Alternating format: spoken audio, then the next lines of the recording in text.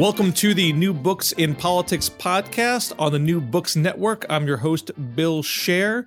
Today, we are joined by Selena Zito, who was with the Pittsburgh Tribune Review, joined the New York Post in 2016, also on CNN, as well as Brad Todd, the founding partner of On Message Inc., a Republican advertising and opinion research agency. They have produced the book, The Great Revolt: Inside the Populist Coalition Reshaping American Politics. Thanks so much for being on the show. Thank you so much for having us. Thanks for having us, Bill. So this book came about, and correct me if I'm mistaken, Selena, you were in Western Pennsylvania, where you're born and bred. You were talking to the voters who would become part of the coalition that elected Donald Trump president. Tell me more about how it came to be that you interacted with so many of those people and how you brought Brad Todd into the mix. So I covered national politics for a Pittsburgh-based newspaper that has since gone in a different direction. And, part of my job was and it was it's sort of rare for a smaller newspaper to have a national reporter, but I was given the ability, the luxury, if you will, in this era of downsizing newspapers, to cover the elections in the way that my instincts taught me. And so I was always traveling. I always had an understanding of, and a lot of that has to do from Brad into where the votes were needed to come from in this election for either candidate to win. And so I spent a lot of time in not just Western Pennsylvania, but all across Pennsylvania, as well as Ohio, Michigan, Wisconsin, Iowa, to look to see, also North Carolina and Florida, to look to see and understand what was going on in the country. It's something that I've always done. It's something that I do with House elections as well.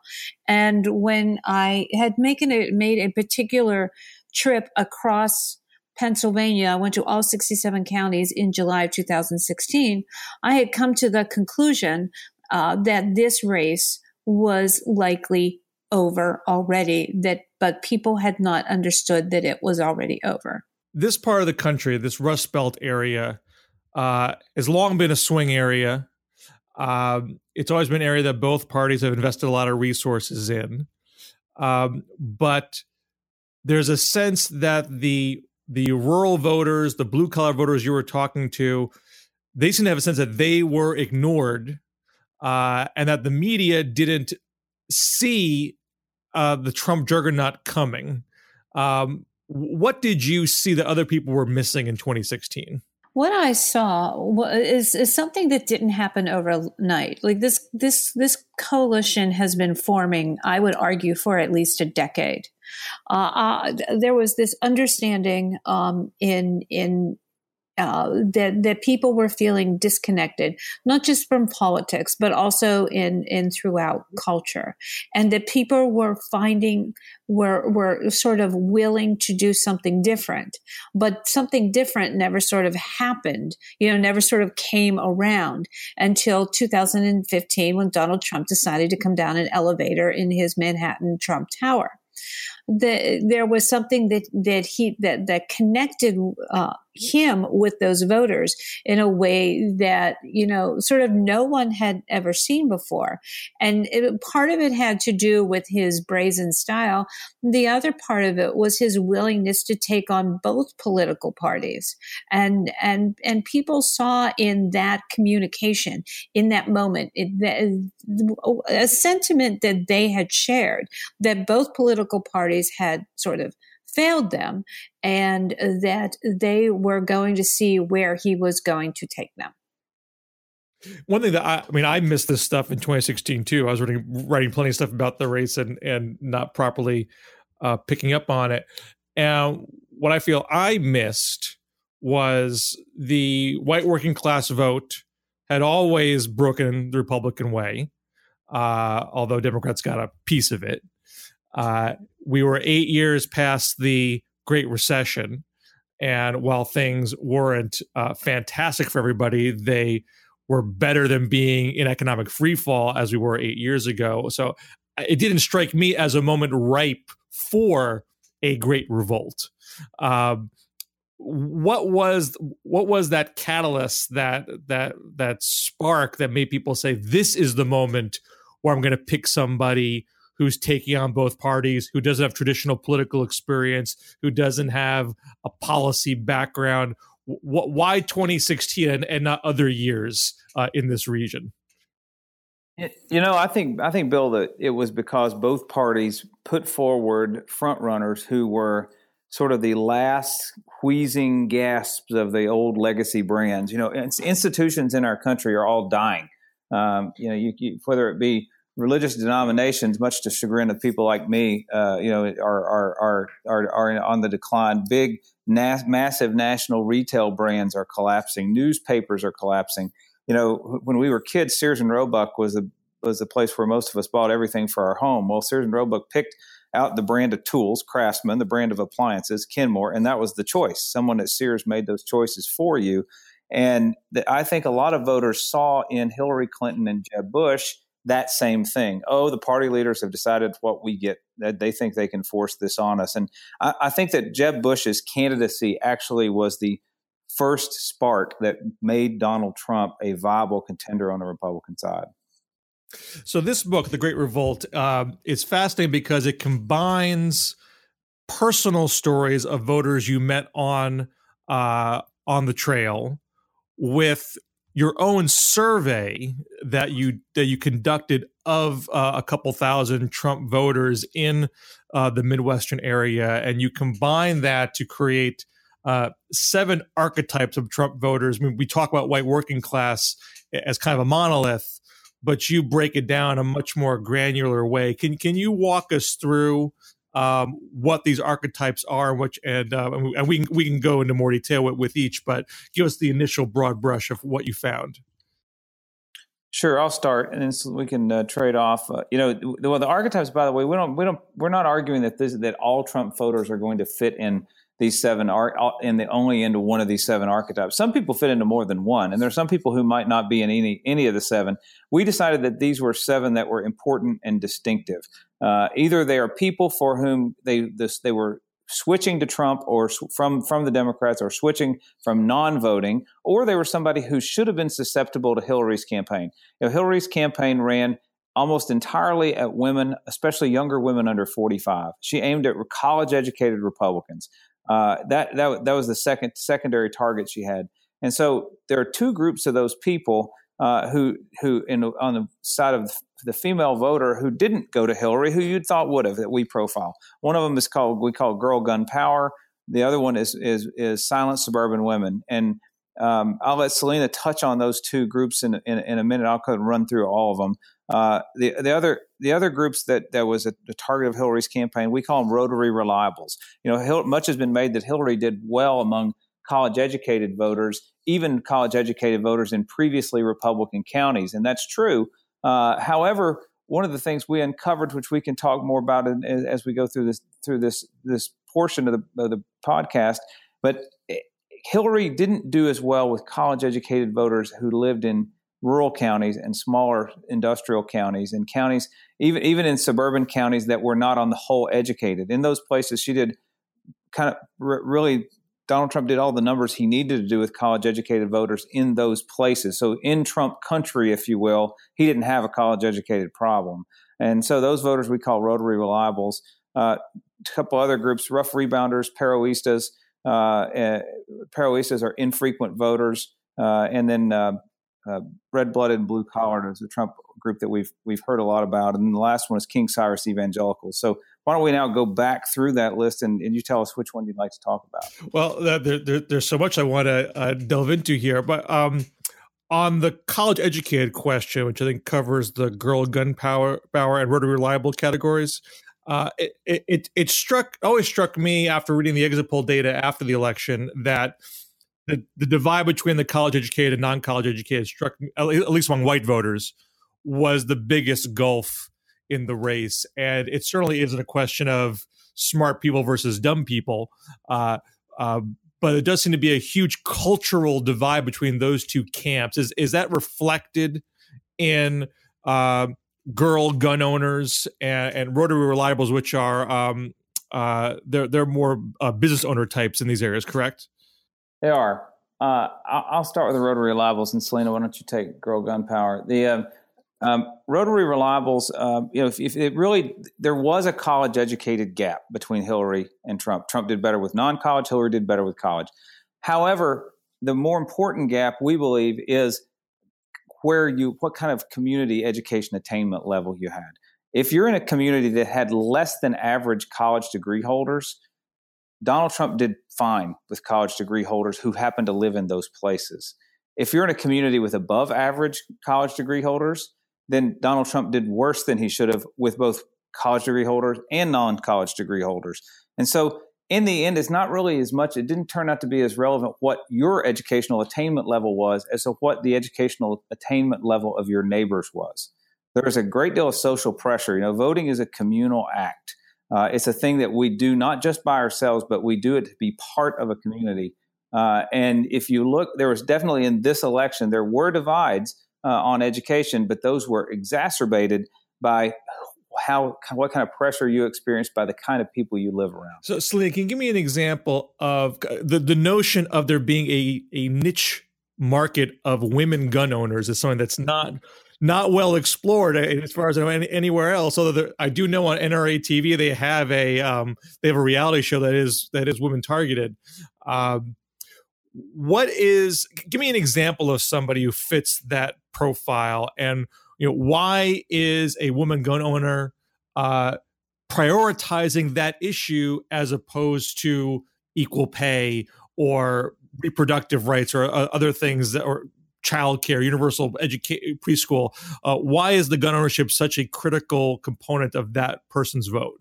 Well, a lot of these women, I'll introduce you to Amy Giles Meyer, and I don't want to give away Ms. Maurer's, entire excerpt from the book, but she is a college-educated, a successful businesswoman. She lives in the suburbs. She's married. She has children, and she identifies herself as a feminist. She sees that's her worldview. But she believes that as a feminist, one of the most and feminism is all about, the empowerment of women. One of the aspects of that empowerment is gun ownership and the right to protect yourself and to be able to protect your family. And so on that issue, even though she had problems here and there with some of Trump's behavior as a candidate, she was able to be more pragmatic about that because she wanted to vote for the things that was at the top of her priority, and that was the preservation of the Second Amendment. I'm also very interested in the Perotistas category. I actually wrote a piece late in the campaign in 2016 about my own Perot vote in 1992 when I was a college student, but I was a Perot voter who came from being a Tsongas voter. And I remember, and I remember at the time, because you look in the exit polls, the Perot vote was pretty evenly split, Democrat and Republican, as far as who their second choice would be. And there are a lot of people like me at the time who would prioritize deficit reduction, and Perot was big on that. And when I was volunteering and he dropped out in the summer, a bunch of us wanted to kind of stick together and press the two remaining candidates on deficit questions. And there were some people who were like, it's Ross Perot or bust. If he's not in, I'm out. And at the time, I was like, who are these people? Who is that attached to Ross Perot that you would not show up to vote if he wasn't in it? But it sounds like, when you talk about them being infrequent voters, that there are certain personalities that these folks seem to be attracted to. And if they're not in the mix, they don't show up. Am I getting that right? That's right. We call them the shock troops of American democracy. There are people who they're either one of two traits. They either vote for the most sort of outsider, guerrilla candidate that they can find, or they're someone who votes very, very infrequently and just drops into the voting pool in sort of a Halley's Comet-like orbit, very elliptical. It takes a lot to interest them and make them think that the election is worth participating in. By our calculation, Trump's vote included about 6%. It was about 6% of his vote, and of course that's give or take a little bit, right? Would have been in this category, and the people who were energized for the first time in a long time to vote for a presidential candidate or a candidate of any kind. We profile one woman in the book who had not registered to vote in her entire life till she was 70 years old. First presidential election she's ever voted in was this one. First time she thought it was worth being a part of. We profile another voter in this category who had voted for Shirley Chisholm, Barack Obama, Ross Perot, and Donald Trump. Quite a collection of people, but what they had in common is they were all the outsider in their race, their respective race for the presidency. So Donald Trump that's a unique group that only perhaps he could have mobilized in this campaign. And it's also, in our opinion, the toughest group for other Republican candidates to hold when it's elections that don't involve Donald Trump. So I saw in the book you said these people were the most difficult to keep engaged without the glue of Trump. And one thing that I wonder about is how tight is this coalition? Because you speak of this coalition as something that's going to have some staying power beyond Trump. But Trump won very narrowly, not even with a majority of the popular vote, and close races in several of the swing states. So if the Perotistas, if the novelty of Trump wears off and they don't show up a second time, you also mentioned, I believe, the red-blooded, blue-collared, and the rough rebounders. They are somewhat skeptical of corporate influence. Could those folks be unhappy with Trump's corporate tax cut and not show up the next time around?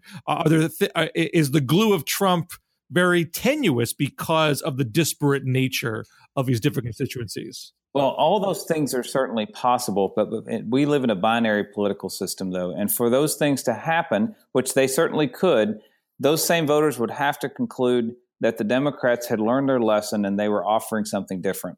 If the Democrats continue to offer Obamaism on steroids, which is currently what we have, which is the sort of policy agenda that they had rejected in 2017, and you're right, it's narrowly. However, it's not narrowly when it comes to the United States Senate, especially in this midterm election this year. There are 10 states Donald Trump carried that are currently represented by a Democrat who is on the ballot in the U.S. Senate this year. In 5 of those states, Donald Trump won by 18% or more. So, and there's only one state that has a Republican senator on the ballot this year that Hillary Clinton won.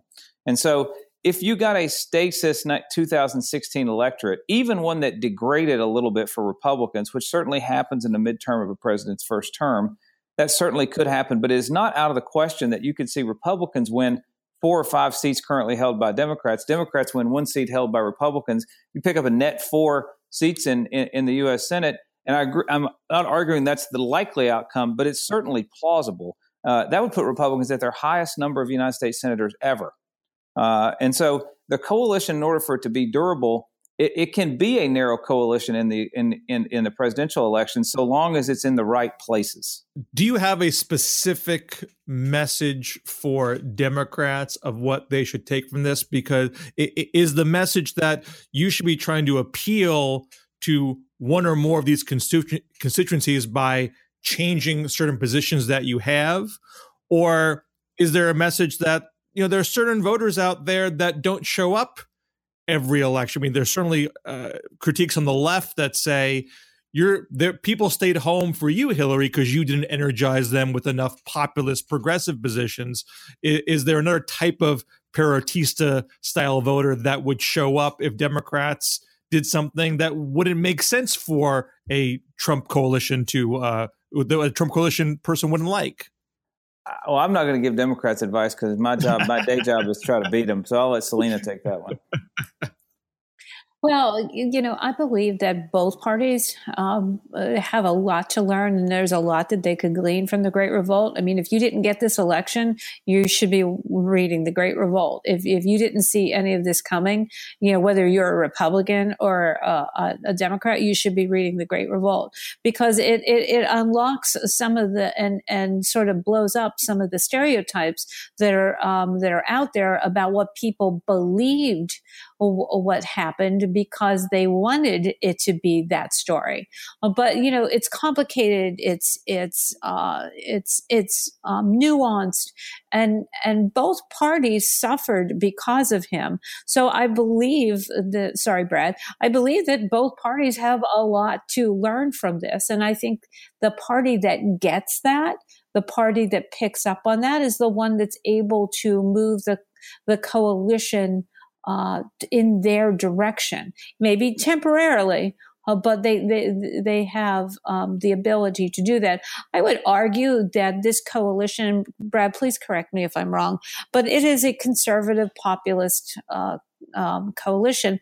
I don't know if it's exactly a Republican, purely Republican coalition, because there's, think about the traditional Democrats that are in areas like the ones that I grew up in Western Pennsylvania, who still preserve a more traditional, more conservative value sets. They tend to be more religious. They tend to be gun owners. They tend to be supporters on the life issue. And so, but they're registered Democrats. So there's an opportunity for the Democrats as well as the Republicans. But, both of them sort of have to the ones that are the least happy with the Trump coalition are the ones that, on the left, the resistance needs to sort of step away from that's, sort of stubborn hatred. And the same, I would say, for the Never Trump proponents. If they want to bring them back into the fold, calling them names and making fun of them is not going to do it. Well, I think the one of the galvanizing moments in the campaign is when Hillary said that half of Trump's supporters are a basket of deplorables. A lot if you look at our survey in the book, roughly a quarter of Donald Trump's voters report having voted for Obama, and his voters in these Midwestern Rust Belt states reported having voted for Obama in 2008 or 2012. And so, therefore, there's a pretty good chance that she's not saying that only those people are not deplorable, right? Those people saw in that comment that she's saying, I'm deplorable. And I think that the beginning point for this conversation for Democrats means that you can't merely look at this election and the next one and the next one after that and say, if you don't vote for us, you're a bigot. I think that there's no way back to these voters if that's where Democrats start. Stan Greenberg, who's a Democratic strategist for President Bill Clinton, we interviewed him for the book, and his answer for this, he's long studied populism, especially in Macomb County, Michigan, which is one of the counties in this book. And his argument is Democrats have to get back to a message of middle-class economics, and that's the answer. And I think there's definitely a lot to that. The Trump voters and the Trump coalition are there's as much populism as there is Republicanism in there. 89% of them blame both parties for the dysfunction in Washington. 72% say large corporations don't care if their actions hurt working people. And so the challenge on the Republican side of the aisle, my side of the aisle, is that we have to accept that politics is a coalition game. Coalitions always mean some amount of compromise with people who agree with you on most things, but not all things. And to keep this populist coalition, conservative coalition together, a few things are going to change. 25 years ago, Republicans would not have been for a big federal infrastructure bill because that's big government, not small government. That's conservative. That's the conservative orthodoxy. We would have said, let the states do their infrastructure, period. Well, and I think there's some members of Congress who still would take that position.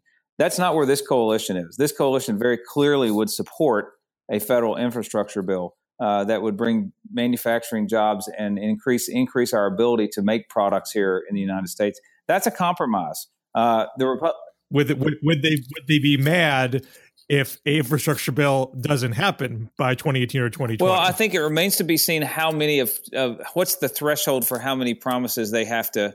A president has to hold up to have achieved what he set out to do. For every president, that's a little bit different. Certainly you look back at George H.W. Bush breaking one promise, the read my lips, no new taxes. That was enough to beat him. It was enough to get Ross Perot in the race and beat him. So I think you have to, with the question for Trump will be, is he still fighting the right fights for this coalition? I think number two is that Republicans have to acknowledge that big is bad.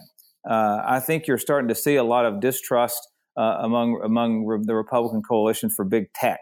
That in itself can broaden our coalition, right? Because a lot of people are very skeptical of what Silicon Valley is collecting from them, what they're doing with information, and are they being transparent and honest about it? That's a place where Democrats are wedged in many ways. if you look at sort of the way that Hollywood continues to drift further and further left culturally, while Republicans we're free speech advocates and First Amendment advocates, and we should remain so. I think that we should not hesitate to use the court of public opinion to hold Hollywood accountable for what it does to our culture. That's a populist notion, and it fits well with a lot of conservative social positions. So I think you have to look at those sort of things. Well, for instance, budget balancing for its own sake is maybe a lot more difficult than it was in the Newt Gingrich era, right? For Republicans, it may be difficult now. We may have to frame budget balancing in terms of we're cutting this program for this values-based reason. For instance, we may have to do a whole lot more on welfare reform instead of saying, oh, well, entitlement spending is out of control, because welfare reform says we're going to honor work and we're going to prioritize work. Whenever we say, oh, we need to cut entitlement spending, that sounds like it's budget balancing for the sake of a zero. Now, circling back to what you were saying about race, it would seem commonsensical that if you call a voter a racist, that voter is unlikely to vote for you. They will not appreciate the accusation. You say in the book that race did not come up a lot in your conversations with Trump voters. There's certainly other analyses that have been done that suggest that race was a factor, that white working class America is nervous about their standing in a more multicultural society, and there was a backlash related to that. Some voters might have voted for Obama before, but not like how he talked about Trayvon Martin in the second term and thought he was too close to Black Lives Matter and shifted, thinking he was being less race neutral. What do you, how much do you think, I mean, you talk about culture being an issue when you talk about King Cyrus Christians, for example, worrying about socially conservative values. What is the interplay between culture and race in 2016, and what is that, and how does that impact our politics going forward? You want to go, Selena, or you want me to? Well, I'll start, and then you can finish this up. Well, as we noted, these voters were very just upset about this notion that race plays in it, because a lot of them, I believe it was 30%, voted for Obama, and they voted for him twice, and they personally liked him. We also have several of our architect types who have biracial or have adopted, African American and minority children. So they were very insulted by the notion that this was about race, and they pushed back on that against that strongly. In the portion of Trump's electorate that is non-college educated, we did a previous podcast where one of the hosts made a very good point that's where you find a whole lot more sort of biracial families and blended families by race, and that the world looks a lot different for them. And I think that's accurate. And I think a lot of the cartoons and caricatures that have been made about Trump's voters, being motivated by race, are driven by people who largely live in fairly ivory tower communities, and where life is a good bit different, and where they live in they don't know a lot of Trump voters personally. And I think that's driven a lot of the analysis to be wrong in this post-election environment, is that so many people who do this for a living don't live in the places where Trump voters lived. And we sort of have self-sorted. Charles Murray, the famous social scientist, wrote in his book Coming Apart about the 8 to 900, what he called super zip codes, where the elite of the elite in terms of educational attainment congregate, and that those places tend to be where the analysts and the brain decision makers of everything in our life live, be it media, be it politics, be it commercial brands, be it entertainment, and that those places are increasingly disconnected from the customer base for those decisions that they make. And if you look at how this electorate went in terms of in those places, almost every one of those jurisdictions, Donald Trump would have run not only behind Hillary Clinton, but well behind Mitt Romney. In the 100 largest population centers in our country by county, Trump was behind Mitt Romney in 86 of those. But if you look at the bottom 1,500 in terms of size, Trump ran ahead of Mitt Romney in 1,450. So all but 50 of the bottom half in size, Trump's ahead of Romney.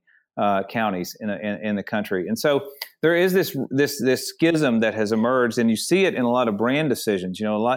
15, 20 years ago, corporations shied away from politics. They sought to not take positions on political issues because they wanted to sell their product to everyone.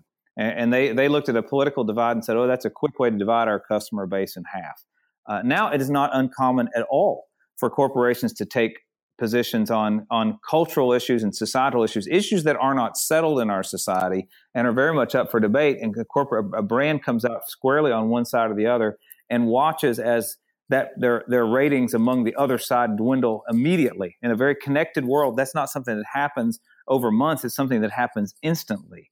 And you see a lot of people who are making these decisions at corporations and brands, just like people who made decisions for the Republican Party or for the Democratic Party or for the national media in this election. They're made those decisions because they live in a very insulated environment, in a very fairly thick, educated, affluent bubble that's pretty far from where the average Trump voter lives. And it's certainly their right to make that bet, and certainly their right to divide their audience and their customer base in half and say we care more about this half than the other half. It's totally a free country. They can do that, but that doesn't mean there are not going to be economic consequences. We're talking to Selena Zito and Brad Todd, authors of The Great Revolt, published by Crown Forum on the New Books and Politics podcast. So if these voters in the Trump coalition in The Great Revolt, they don't see themselves as racist, they take great offense to the accusation that they're racist, is there a way for people who believe Trump has policies that are unfavorable to non-white Americans, is there a way for them to talk about those issues that won't rankle the ears of people in the Great Revolt coalition? Which issues do you speak of? You're talking about race-related issues? Well, are you talking about police brutality, for example? Immigration, obviously, is a big one, or economic disparities amongst different races. Is there a way that those things can be discussed that people who say I'm not a racist will hear it and say it, and you can have a dialogue? Or is the argument that, look, if Democrats want to get back in the game, they have to deprioritize those issues and get back to straight economics because that's what these voters want to hear? Well, I think it's certainly possible. For instance, in the law and order category, it is certainly possible to say that for you to address the issue by saying we should have police training that's excellent and equal in every place in America so that every citizen is treated equally, right? That is a conversation that I think most conservatives are, and most of these folks in the populist coalition are law and order folks. They want people to be treated equally under the law, and they want to know that the law is enforced. If you start out with the conversation of law enforcement in this country is inherently racist, they're going to shut down. And you almost have to be willing to check your allegations of bigotry at the door. If you're going to talk about these conversations, because an allegation of bigotry goes straight at someone's character. It says you're not worth having a conversation with. I've judged you for your heart from the start, and I think that is in an American political left that is increasingly driven by identity politics and hyphenation. I think that is a difficult hurdle to get over, to say, okay, we're going to address the substance of these claims and not start with accusing the other side of having bad hearts. I couldn't agree with Brad more. I think that one of the things that turns people off is that it's not their interrelations with people that divide people, divide the races, but how politics and how the media presents issues and starts it out with a division and or an accusation. And of course that, ruffles people's feathers and makes them uncomfortable and makes them feel as though they did something wrong when they didn't even do anything wrong.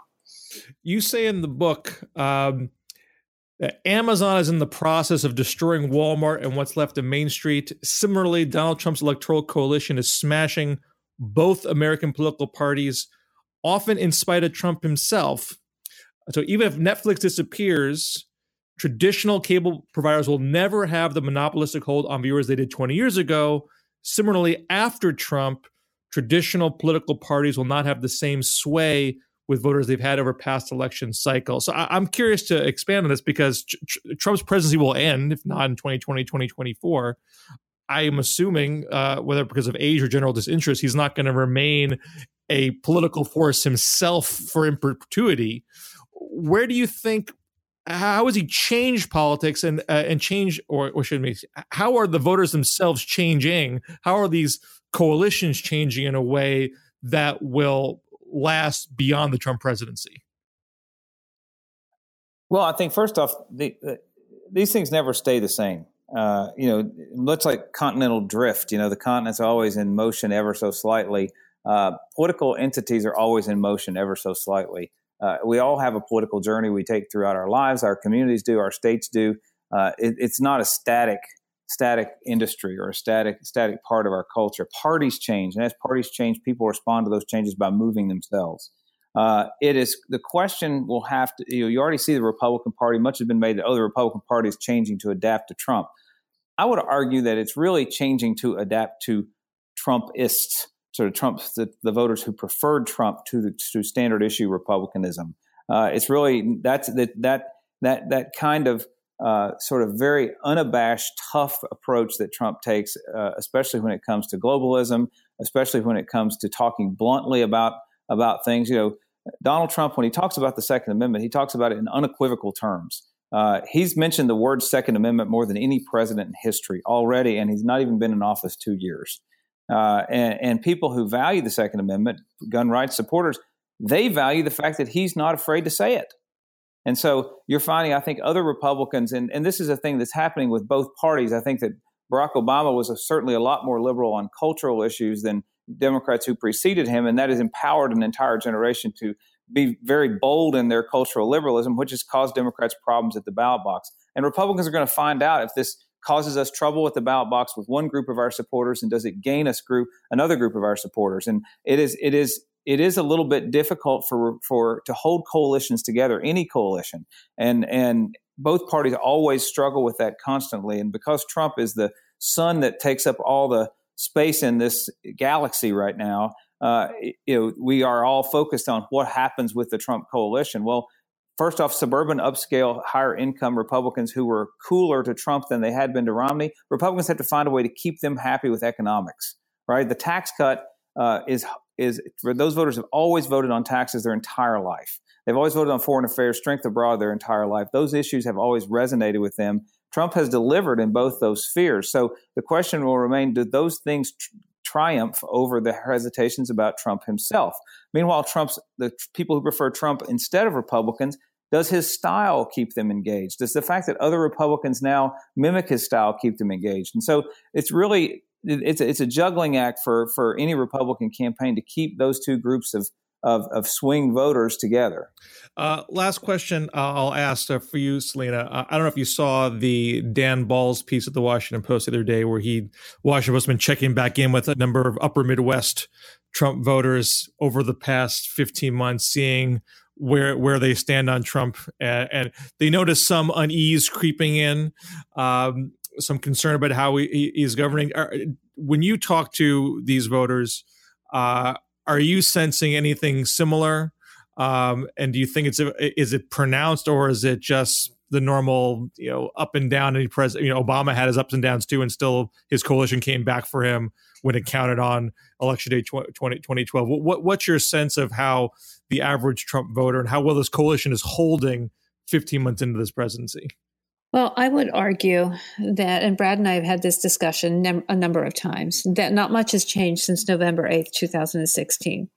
If you voted for him and you woke up, then you stayed up late at night, you were optimistic and, excited about the future. If you didn't vote for him, you were sort of in a state of disbelief, and you believe that his election was fraudulent, or that you didn't support it.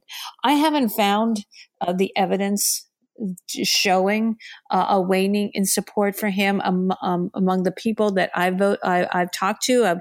I've gone back and talked to them. I also approach reporting a little bit different way. I don't fly into the areas. I don't take interstates.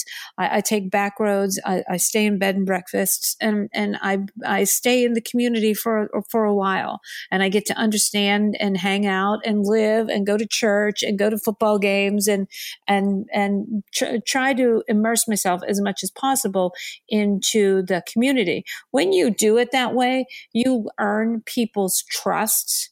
And, as we saw in 2016, where people were hesitant to say that they voted for him, there still is a hesitancy, when someone comes into your town and, says, hey, you still like this guy. And maybe he tweeted something goofy that day, or maybe he said something that you're not comfortable with, but you still like him. There's a chance that you might say, I'm not sure how I feel about him, but that might not be your most honest person, your most honest self.